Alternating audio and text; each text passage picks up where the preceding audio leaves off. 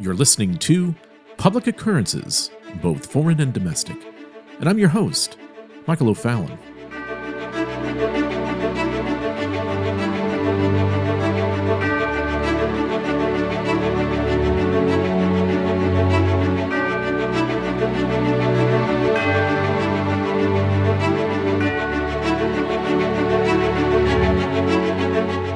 Game-changing political and social occurrences are happening all over the world. And as John Kerry has stated many times, that the pace by which these changes will be happening will be startling and even surprising to many. So with this being the case, where the slow period of Fabian gradualism and incrementalism has been exchanged for striking hard, revolutionary change, it has become necessary for me to leave some of my responsibilities at the other organizations that I run and spend as much time as necessary explaining more than just the causes of things, which I will continue to do on a weekly basis, but also an examination of the day-to-day events so that you can make the right choices and know when it is time to stand up, speak out, protest when necessary, and to hold your ground. So in each program, we will look briefly at the top-down, the bottom-up, and the inside-out of issues and leverage points that are being put into place as the combined governments and corporations of the world seek to push us through a fascistic, Marxist reset.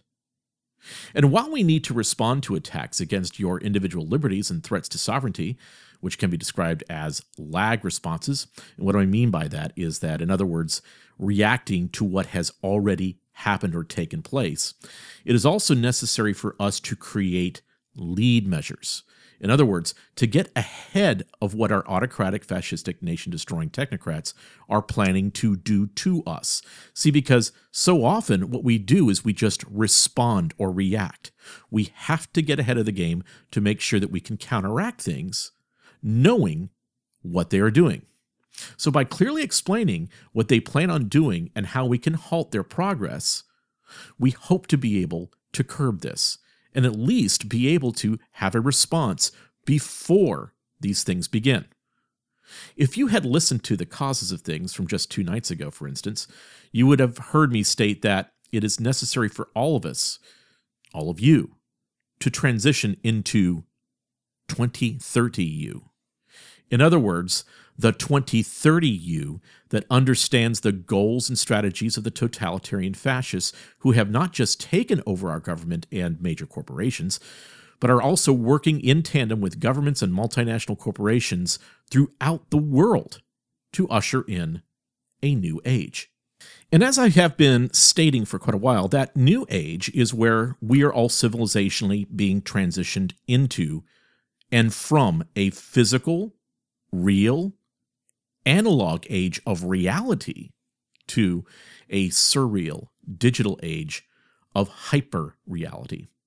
And to illustrate this change is to take a step back and understand what happened this week with the director of the CDC, Rochelle Walensky. Now, after enduring what was possibly the worst week in her puppeted career, where Walensky was wildly all over the place, calling for mandated lockdowns, then backing off of the lockdowns, then declaring the necessity of masks, then attempting to mandate vaccination statuses, and where an unconstitutional moratorium on evictions from privately held real estate was about to expire, and did expire on July 31st, Rochelle Walensky, without any authority at all to do so, decided that she had the authority to make law.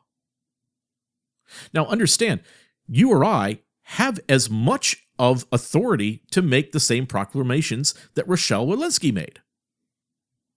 Now, of course, let's remember where Rochelle Walensky was employed just prior to her taking the position at the CDC. The T.H. Chan School of Public Health at Harvard. The T.H. Chan School of Public Health was established by a nearly $500 million gift by Ronnie Chan and Gerald Chan.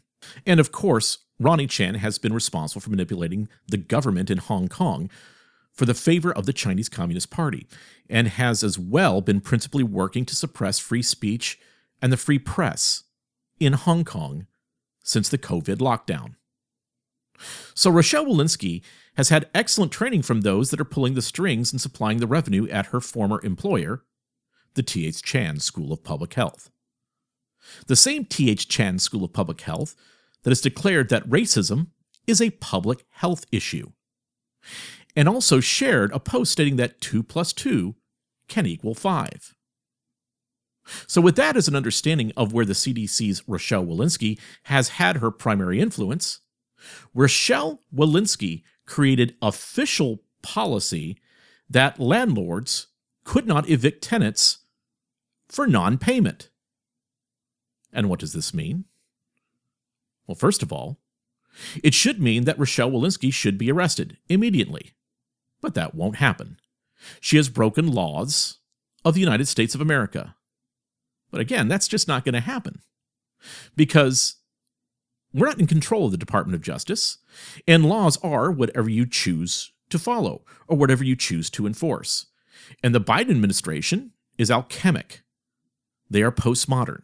They are making things up as they go along that will achieve their goals. So Walensky's technocratic ruling means that contracts in the United States now mean absolutely nothing. They are worthless. They are worth less than the paper on which they were printed. It also means that Rochelle Walensky, who has no authority, just assumed authority.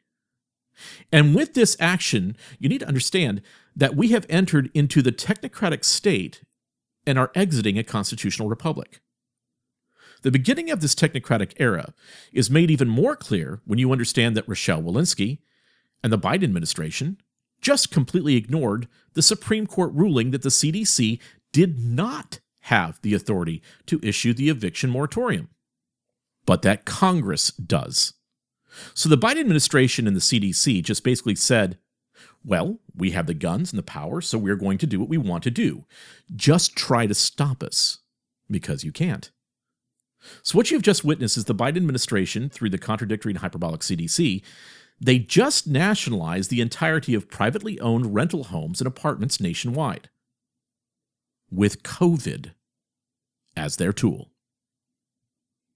So you will see now that it is important for the CDC and for the Biden administration to keep COVID alive, because by continuing to use COVID as a totalitarian tool, a tool that can be used to override constitutional law, override your rights as a private owner of property, override your rights of free movement, override your ability to have a secure and legal election, and to segregate and control our population by force. See, COVID has become a very useful tool. But what was shockingly obvious to many, that just last week, was that the CDC and NIH stated about the COVID vaccines themselves. So what did President Biden say? And what promises was President Biden making? What assurances was he giving us? Well, after months of President Biden making statements about the efficacy of the vaccine, like he did at that CNN town hall meeting on July 21st, where he stated, quote, "You're not going to get COVID if you have these vaccinations," end quote. And after months of stating that if you have had the vaccine, you don't need to wear a mask, and you may travel and eat in restaurants normally, or that you can have your life back, or from the major cruise lines that worked with the CDC to restart sailing again, like Carnival Cruise Lines, Royal Caribbean, and others that stated that only those who are fully vaccinated may sail. And all of this was for the safety of all of the guests and crew, even though passengers who were fully vaccinated were coming down with COVID.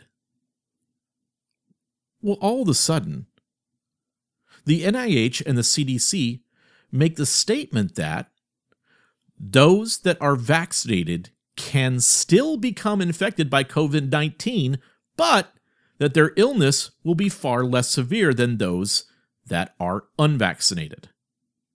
So what the CDC and NIH are admitting is that the vaccine is really just a therapy, like Regeneron, just like ivermectin, just like hydroxychloroquine. Now, I have a little experience with this, and I personally know better. Both my wife and I had COVID this past December. After quickly coming down with symptoms, after 48 hours, I began a therapy with hydroxychloroquine, Z-Pak, prednisone, zinc, D3, C, A, and an antacid. And within 14 hours, the majority of my symptoms, including the fever, the congestion, completely subsided. And what's even better is that my wife and I now both have the antibodies. So here is what I believe we should all demand immediately from the CDC, the NIH, and from the Biden administration.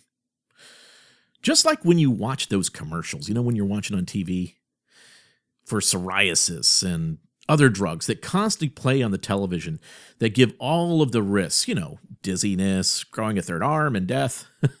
List out all of your vaccine options, and let's just call them, for the sake of really what they are, therapy options. Go ahead and list all of those therapy options out in a chart alongside other therapies and let people make their choice. You see, that's how things work in the United States. And it's the way that things need to work now. And the reason we must demand this is because they lied to us. You, CDC, and the President of the United States gave us all disinformation. Once again, President Biden, and I quote, "You said, quote, you're not going to get COVID if you have these vaccinations," end quote. That is what you said. That is the snake oil that you sold to convince millions of scared and frightened people to go and get the therapy disguised as a vaccine. Why did this happen? Well, I can tell you why.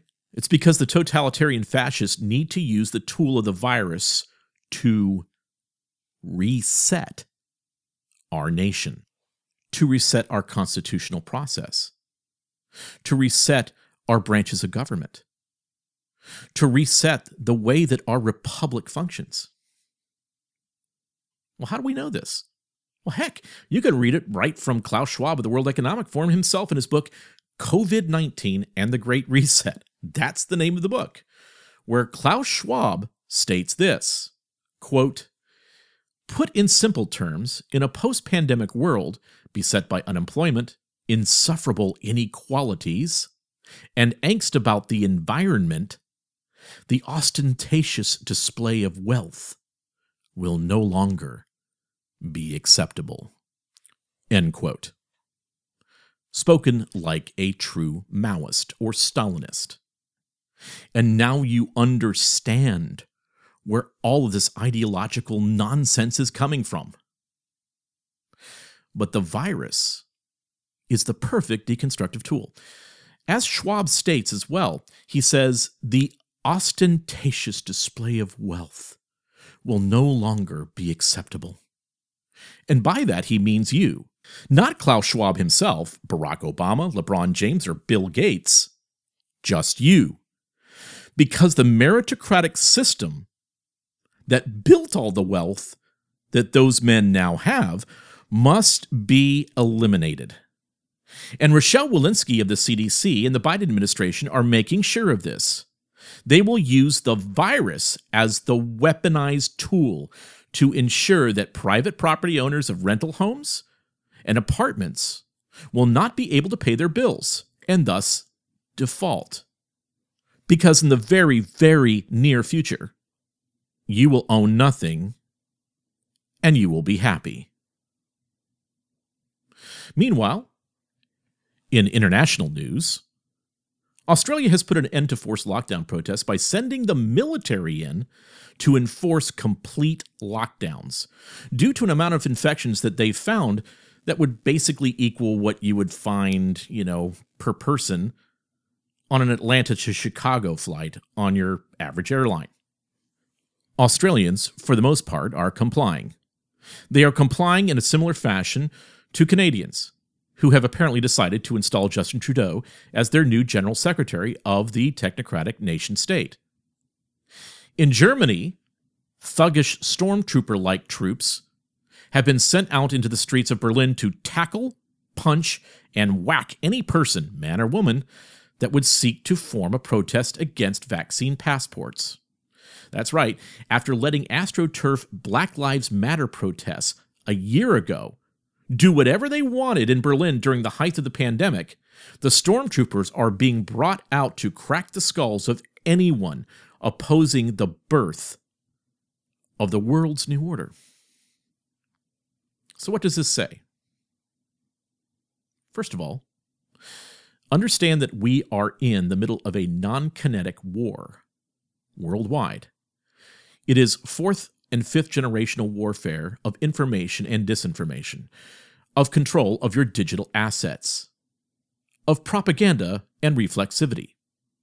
Secondly, this says that the free people of the world in Europe, in Asia, in South America, in Australia, are dependent upon us, the people of the United States of America, to stand up against this tyranny and deceitfulness that has been a long time in the making. As I've said so many times before in the last 3 to 4 years, it has been a top-down from legislatures, office holders, judges, law enforcement, a bottom-up through giant reflexive propaganda campaigns like Black Lives Matter and the nonstop fear porn created through the mainstream media. And in the middle, in our arts and entertainment, in our national sports, in our faith and churches, and in our corporate messaging, which, in truth, are now becoming an integral part of the top down. And just like when young men were shipped to the shores of Normandy to risk life and limb to save the European continent, now, you and me, we must win against this enemy. We must bring the truth against the insanity of radical subjectivism, against the ideas that would tear apart our nation and our world, and against the alchemists that would seek to suppress us. We must stand. We must convince. We must win the battle of information. We must win. I'm Michael O'Fallon, and we will see you daily on Public Occurrences, both foreign and domestic.